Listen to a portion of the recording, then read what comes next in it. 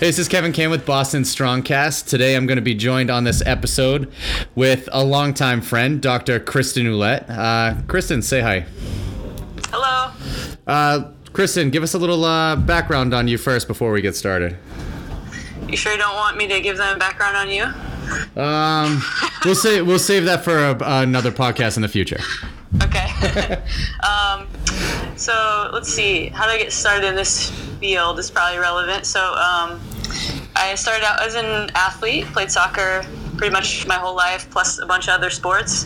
And when I went to college, I was thinking of, what do I want to do? And play soccer was pretty much it. But luckily, I found myself after a couple major changes in the field of exercise science, and that has luckily been where I ended up. So I first started studying that when I was in undergrad, and I really enjoyed it. When I was done, I wasn't sure exactly what I wanted to do, so I started doing what I felt the most comfortable with, which was coaching, and it was coaching soccer. So I did that for quite a while.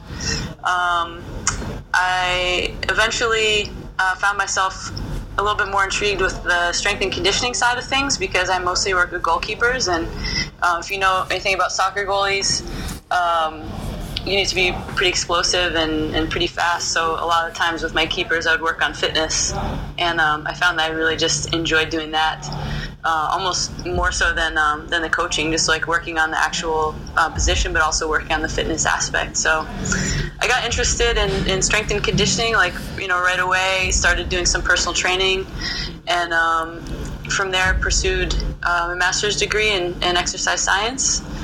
And after that, got into some coaching. I've coached in various, segments of the population, collegiate strength and conditioning, and also private sector, and also personal training. So got into that, and then found myself kind of in a position where I was coaching, but I also saw a job opportunity that was really interesting, and it was a mix of coaching and teaching, and that's where Kevin and I actually met. It was at a personal training school, and from there I just developed a passion for teaching as well. I didn't think I was going to love it that much, but ended up really, really enjoying it, and that prompted me to pursue my PhD. So I went and did that at the University of Utah. And once I was done there, I ended up working at Springfield College, which is where I'm at right now, and I teach in their applied exercise science program. All right, so that's quite the journey you have there, and of course the most memorable moment was when our paths crossed. Absolutely. So you also do some work for Renaissance Periodization, correct? Yep. So I've worked for RP for about a year. Okay, how did you hook up with those guys? So actually it was kind of just, I don't know, I guess how anything happens, it just kind of comes together. I was teaching a class, or I still teach the same class at Springfield College. It's a personal training class, and I was using one of their books. I was using the RP diet to teach about nutrition and how you can assist clients and do some programming for them to lose weight, gain body mass, whatever they're trying to do. And the book was really great, and I kind of created my own templates off of it. And I just randomly saw that Mike and crew were doing a presentation at a CrossFit that was literally 20 minutes from my house. So I went to their presentation. It was really great. Hung around afterwards and introduced myself. And my intention was literally just to ask Mike and James if it was cool that I was using their book in my class, and basically thank them for the information. And they're like, do you want to work for us? So I was like, oh, sure. And it wasn't that easy of a transition. I didn't just start working for them right away. Also went through, some training with them and practice clientele and things like that. But that's how I initially met them and started working for them. So when you were doing the training with them, was it straight with Mike the whole time, or did they have people designated to help you out with that? I worked with both Nick and Mike primarily, and they sent me a couple. It was real clients that folks that I ended up working with, but they sent me them as kind of show us how you would program, show us how you would answer questions for these folks, and what exactly you would do. And after a couple of those, then I started working with my own clients, which was pretty cool. All right, so that's pretty cool. So it's not, so it's good to know that they weren't just using a pyramid scheme. Like, hey, you can come work with us. Here's some free templates, and you're on your own. Like, no, not at all. Yeah, I mean, we could talk more about like how that whole situation works out, but it's actually, I really love working with them. Yeah. I mean, I personally, I follow their stuff. I love it. I think Mike's pretty funny on Instagram. Yeah, I agree. But let's get into the nitty gritty of the podcast here. So basically, we're going to cover a lot of nutritional stuff. So starting things off, and I know you're not going to be able to come up with like a direct number for this, but is there like a certain equation, or how do you determine how many calories a competitive powerlifter should be consuming to maintain weight? So basically, what I do is I start out by trying to figure out what is their basal metabolic rate. So how much calories do they need if they're not doing anything at all? They're not training. They're barely like getting out of bed. It's just enough calories to essentially like survive. What equation do you guys use for that? It's a person's name. Aren't they all a person's name? Harris Benedict equation. All right. I just use a little calculator to do it. There's actually, literally, if you just Google Harris Benedict equation or BMR calculation, you can find a lot of different ones online, exarcs.net. They all, no matter which one you're using, they come out to be roughly the same. So that's the first part, is just figuring out their basal metabolic rate. And then based off of that, also I calculate their basal metabolic rate off of lean body mass as opposed to their full body mass. So you'll get quite different numbers. So in the equation, there's a spot where you put in weight and you just use lean body mass there, correct? Yeah, so you put in information like their age, their height, their weight, sex, and then body weight. Okay, which you use in lean body mass. How do you determine lean body mass? You use calipers or something? So most of the folks, actually all the folks I work with are online. So I kind of do a combination of things. I ask them if they've had their body fat tested ever or recently, and some folks do. If they haven't, then I usually... Actually, no matter what, I usually ask for like a before picture, right? So you can kind of see what they look like. Okay. And I kind of fashion myself as like a human bod pod. So one of my jobs, I'll give a little shout out to the University of Utah. I worked at a place on campus called Peak Health and Fitness, and I literally did bod pods for 4 years. So I kind of got used to like seeing people in their underpants, and I could guess their body fat pretty easily. So your superhero power is being able to look at somebody and say how much fat they have. I know, it's like so useful. Yeah, so I just try to get, I mean, it's all about like getting as close as humanly possible to a starting point for amount of calories that the person needs. So I just do the BMR based off of, put all those things into the equation, try to determine their body fat to the best of my ability. And then once I have a BMR, then I just use some kind of like simple multipliers to figure out how many calories they need per day, with like taking into consideration other stuff, so their activity level and their training. And when you're looking at their activity level, you're taking into consideration all aspects of their life, I'm assuming, like if they have a physical job, what their volume is in the gym, what sport they're playing, etc. Yep, absolutely. Okay, and what do some of these numbers look like? So say, let's use an example. So let's use me as an example. I train 4 days a week. I am 220 pounds, somewhere between 5 and 20% body fat. But my average, like, my average monthly volume, so I'm probably around 15 to 20%, somewhere in that range of for body fat. Yeah, gotcha. Which you've seen me, so you can, you know what that is. I have about 850 to 900 lifts that I do In a month, I train 4 days a week. They last about 2.5 hours. My job, other than that, is I sit around and drink a lot of coffee. Okay. You also are up and about in the gym, right, Coach? Yeah, I'm on my feet. I'm not doing too much. Like, I'm not changing weights or any of that stuff. Okay. So RP has some pretty good or pretty straightforward like ways that you can determine what your training is like. So there's obviously going to be like off days, which are days where you're not training at all. But even for you, like if you're, on your feet coaching, it might end up being more like a light day. Like if you're actually like really active moving weights around and stuff, okay. Maybe consider that to be a light day. For an off day or for a light training day, I multiply your BMR by 1.2. And for a light day, I multiply your BMR by 1.375. And what about a training day? So your training day is probably somewhere between moderate and hard. It would kind of determine like how dense that training is. So if you're training for 2 hours, if you're telling me like I'm a competitive CrossFit athlete, I'm training for 2 hours, then it's probably like you're nonstop moving.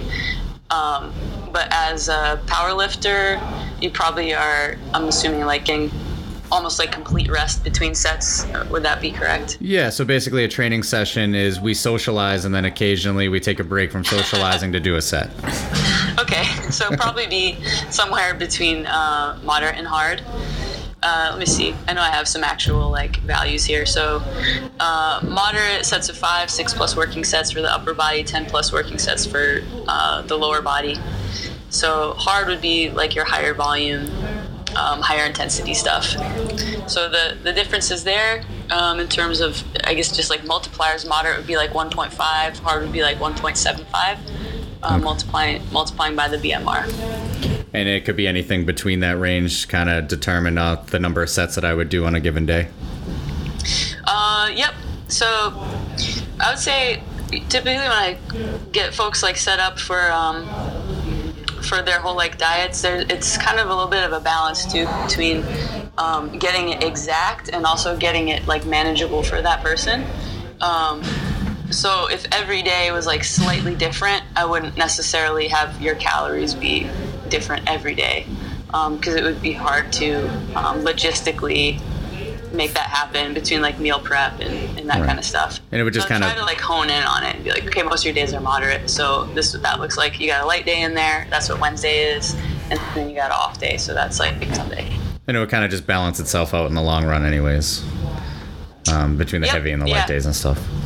Or if it was more hard, like I would program more hard days for sure. So I don't want to make it sound too like inaccurate, because it's not, but I would try to really like hammer down like what is a moderate day for you, what's a hard day for you.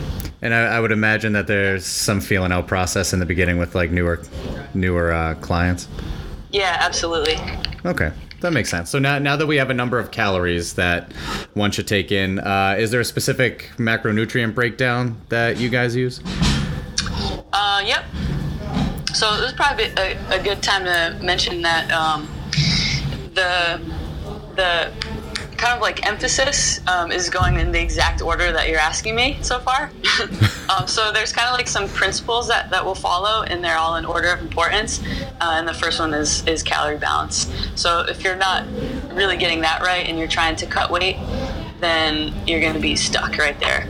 Or if you're trying to gain some body mass and you're not hitting the appropriate number of calories, then it's going to be really hard for you to do. You just don't have enough fuel. So that's always the first one to get dialed in. After that is the macros, and then after that is the nutrient timing. So so the macronutrients, you want me to tell you kind of how I go about determining those things? Yeah, absolutely. I think that'd be great. Yeah. So you got your 3 main ones that you want to account for, your proteins, carbs, and fats, and actually account for them in that order as well. So protein being the first and foremost to help you recover and also maintain your lean body mass. So I always figure that one out first. After that, I figure out how many carbs that you need, and that changes on a basis of how hard you're training. So your harder days, you'll have more carbs. Your lighter days, less. Your off days, some folks may have like only vegetables and fruits and stuff on that day with no really like dense carbs. Okay. And then fats, not that they're not important, but once I figure out all of the caloric balance, then fats is kind of like the remaining calories, because it's the one that doesn't necessarily contribute to lean body mass or energy stores that are accessible right away. So it's kind of like the last piece. Okay. So for protein, there's kind of like some different ranges. I always settle on 1 gram per pound of lean body mass. That's kind of like the optimum range to be in, that for folks who are training, to make sure that you're getting the amount of protein that you need. And it's probably, just a tad extra for your daily needs. Probably the lowest that you would go, the very like bare minimum, 0.4 grams per pound of lean body mass. And anything over like 1.25 grams per pound of lean body mass, it'd be considered excessive, but it just means that it's not going to necessarily make you get more jacked because you're eating that much protein. All right. So cool if it worked that way, but so that's good to know. Yeah. And what about the carbs? Like, what's that range? Okay. So for carbs, there's kind of like minimums, optimums, and also again like excessive amounts. For most folks on like a light day, I program in 1 gram per pound of lean body mass. For moderate day, 1.5, and a hard day 2.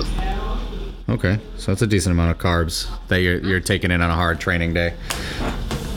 Which makes sense. So like for me, that'd be about 440. Well, because I'm 100% lean body mass. I have no fat on my body, so that'd be like around 400 grams of carbs, I guess, for me. That's probably what I get in, and then fat makes up the remaining balance.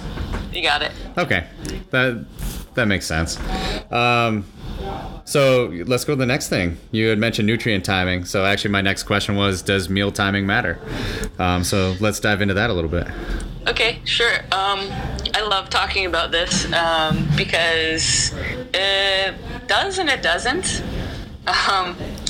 So you can really, usually when I write stuff up for folks, I kind of put everything into place so that they're going to be eating kind of like at regular intervals, and they're also going to feel really good. So they're not going to have like tons of food right before they train. They're not going to like take in too much food while they're training. It's going to like bog them down a little bit.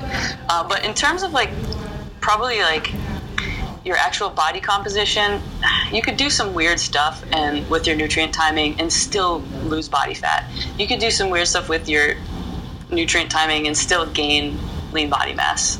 Like the body's a really adaptable thing. So is nutrient timing real is probably kind of a debatable.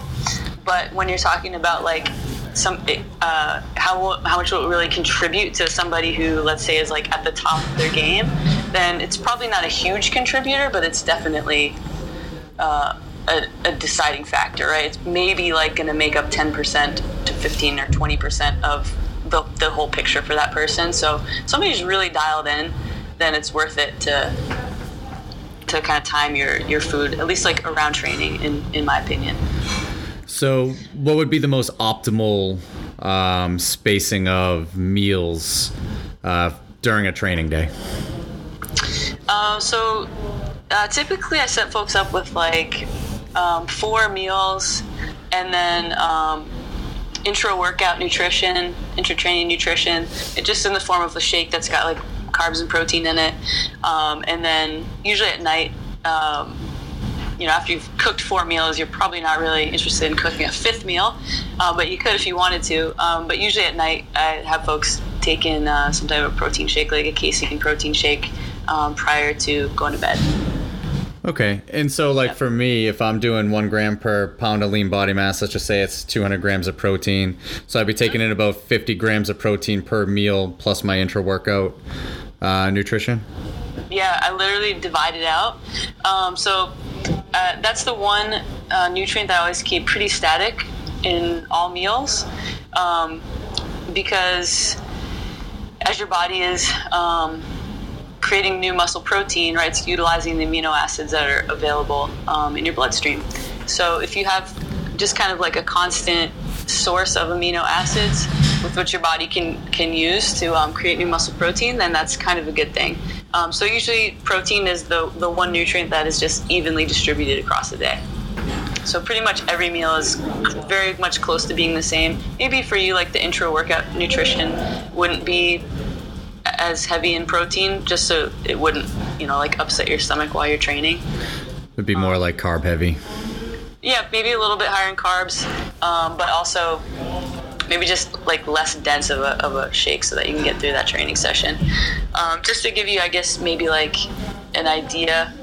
So usually during training, like intra-workout, usually program in about 10 to 15% of your total carbohydrates during training. So for most folks, that works out to be somewhere around maybe like 30 grams or something like that. Okay. Yep. What's like a good, we'll call it an over-the-counter, like a good, I could go to the grocery store, I could pick it up that just has 30 to 40 grams of carbs in it? So yeah, for like a intra-workout, you mean? Yeah. People use all sorts of different stuff. I usually go just for like a dextrose powder, Gatorade powder. So if you're in the grocery store, you can pick up the Gatorade powder. You can pick up, you can even just buy like the liquid Gatorade and make sure you're pouring in the proper amount that's going to give you 30 grams of carbs. Okay. Or really like any of those sugary kind of like powdered drinks. So if you like iced tea or something like that, okay, that can work out pretty good too. And probably with a little bit of caffeine. Yeah, you could throw a little caffeine in there. That would be nice. I like where this is going. Okay. All right, so I know I have a bottle of Gatorade in here. I actually just looked at it. It's like 36 grams of sugar, so that would actually be like right in the... Yeah, I'm actually looking at Alyssa's right now. She's not training, so this is not an intro workout. Yes, I am. Right now? Well, in like 20 minutes. Oh, all right. Yeah, it's 36 grams of carbs in a bottle of Gatorade, so yeah, that's right on. That's pretty convenient. You don't even have to like measure any powders or mess with anything. So yeah, I mean, I want it to be the easiest possible route for me to be able to get it in, and the less I have to deal with, like cleaning a shaker cup just sucks. So like being able to throw out the bottle at the end is kind of more beneficial. True. All right, so the next topic that I want to go into, because this seems like a big one, especially for powerlifting, because we have weight classes. And some people are going to be more competitive in a lower weight class, or they need to lose some weight to get into their optimal weight class for their body makeup. So is it possible to maintain strength and lose weight at the same time? Depends on if you're talking about like long term or short term.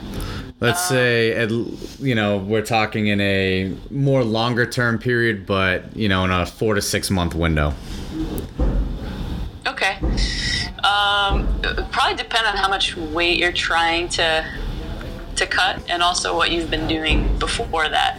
So if you've just been kind of on like perma maintenance or perma bulk, your body is probably in a pretty good place to lose weight while conserving some of your strength. Like if you're already really strong and you have a good training history, you haven't been dieting, then I'd say there's a good likelihood that you can maintain your strength while going through a cut. It gets a little more severe and kind of worse towards the end because your body is really kind to you, and as you're losing weight, it's also lowering down your metabolism. It's like, oh, this person isn't eating, they suck. All right, let's slow down our metabolism so that your cuts kind of get like more severe the longer that you're doing it.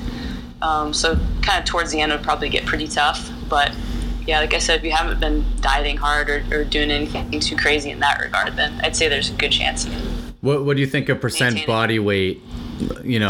Once we get into a realm of, say, is it like 10% body weight? If we lose that, then it becomes, you're going to see like definite losses in strength. Like, is there a number that we could put on that for people? Ooh, that's a great question. So, as you know, I'm a college professor, which means when people ask me questions, I just make stuff up. No, I'm just joking. So I'll tell you, I'm at this point actually making an educated guess on this. Let's see. So if you lost 10% of your body weight, that would probably also really hinge on how much body fat you have. like, I know for me, if I lost 10% of my body weight right now, that you'd be dead. 13 pounds. Yes, I would cease to exist. But, you know, if you're a bigger guy or gal, you had, let's say for men, if you had more than maybe 15% body fat, if you're a woman, you have more than, I'd say, maybe like 25% body fat, and you lost 10%, then you'd be on the fringe. You'd probably lose some of your strength. I don't think it would be impossible to regain it fairly rapidly, but I think the important thing to consider is that anytime you go into a cut and you're expecting to lose, you know, fair amounts of weight over, let's say, 3, 4, 5, 6 months, don't expect to also be hitting PRs at the same time. Right, you know, and I think a lot of times too, like, people need to realize when you are dropping a weight class, even if you maintain strength, you've now gotten stronger because your total in a lower weight class is going to be more competitive. But it doesn't necessarily mean you should just drop a weight class. Like, there are, like, for me, I'm too tall to be a 93 kilogram lifter, and I kind of hover. I'm in between the 93s and the 105s right now, but like, for me, it's more beneficial for me just to stay the course and fill out a weight class than to try to like cut back to 93, because I'm almost 6 feet tall. I'm too tall to be a 93. Right. So work for you. Yeah, so don't just go dropping weight classes because you think you'll be more competitive. It's a long-term sport, and, you know, losing weight takes a while. Gaining weight takes a while. And with that said, you know, weight loss can be extremely difficult, hard to maintain. What do you see as some of the biggest hurdles that people face going through the process? That's a good question for me, because actually all of my clients, I was really not sure like what was going to happen with RP, and I just started taking clients on. Whoever they sent me, and it turns out that I'd say all of my clients are trying to cut weight. So just from that alone, and also like looking at, you know, RP's website, and, you know, like clients that have had really good success, a lot of them are trying to drop weight. So I think just the whole concept of like how to do it is probably tough for folks. Like, people know that they should be eating healthy, they know they should be eating a little bit less, but I think that having a little bit of a roadmap takes a lot of the guesswork out of that. So once you get over that hurdle and actually like find a way that's going to work for you, where you can start tracking things like your calories and your macros, the other part that's really hard is like actually doing it. So it takes some attention to detail. Like, you have to be kind of like cognizant and like weighing and measuring foods, and have some type of a, you know, plan for doing that. Sometimes I've found that with some clients, like, they run into difficulties because they're doing it at a time of year that is like not good for them. They're doing it at a time of year where it's the holidays, or they're super busy at work, and they're really stressed out, and it's like another added stress to their life. So I would say if you're trying to cut weight, it definitely helps to get somebody to help you out so that you can do it at a good rate, and then also do it at a time of year where you have the energy to actually put into it. And so, thinking of like long-term weight loss stuff, there is obviously must be a downside if you're constantly in a negative caloric intake. So is there some like cycling on and off for the weight loss stuff? How do you guys go about that? Yes. Yes, definitely. So one of the things I talk about in class a lot is it's not necessarily hard to cut weight, but you don't want to just leave them there at the end. Be like, oh, you lost all this weight, we like slashed your calories, like having a nice life, because you don't want to keep going at the like lowest calories you've ever been and just like live there now. That's kind of miserable. So usually we go in 3-month waves with folks, so help people lose weight for 3 months and hit it pretty hard. Like, keep the weight coming off at about 0.5% of body weight up to maybe like 2% of their body weight per week, and then after a 3-month period, usually weight loss kind of starts to slow down as well. No matter how much you're cutting, like it just starts to slow down. After about 3, maybe 4 months, then we'll take a break from from cutting. And at that point, basically just slowly add calories back and kind of like reverse your way out of the deficit you've done. And you do you just work so out? Do that. Do you work up to your maintenance level again, just or work out backwards? Okay. Some folks make it all the way back, which is amazing. They'll make it all the way back to their maintenance calories and maintain at a lower body mass. Why is which that? Is really cool. Like physiologically. So they're lucky. No. Fair enough. Yeah, like if they're making it all the way back up to, and usually folks who do that, like let's say they start, and I always start people with either a base level, which is my very best educated guess at what calories they need to maintain their current body weight. Either usually start folks there or slightly below if they're trying to lose weight, right? Yep. So you go through this whole thing, and then as they back out of it, they just go. If you've ever seen like the auto templates, essentially they almost go like in reverse. And let's see, I had one client who lost probably about like, I don't know, 15 pounds or something like that. And then as she was going backwards out of it, she got all the way back to her base and was able to maintain 12 of those pounds. That's pretty good. Right? But she was also like, she really did everything right prior to starting the diet. She hadn't been doing anything too hardcore. She didn't come in like already dieting for months. So she did the cut. She really committed to it, did it really great. And then wasn't scared to like back out of the diet and continue to like add calories. And then didn't freak out when she gained 3 more pounds back because the net loss that she had was really good. Right. So for the amount of calories you're consuming, it's like, oh, it actually is really great. I'm 10, 12 pounds lighter. I would note too that individual is, really active and training quite a bit. It's harder, I find, for folks who aren't training as regularly or as much. To maintain that weight loss when they come back out of it. So once they come back out of it, how long do they consume their maintenance level of calories for before maybe you go into another weight loss block? Anywhere from probably like 1 to 3 months. Okay. 1 month would be like the bare minimum. It's almost not enough time to fully like let your hormones and everything come back online, so to speak. As you're dieting more and more, some of your like hunger hormones and stuff get a little bit out of whack. Your body's just like asking for food louder and more regularly.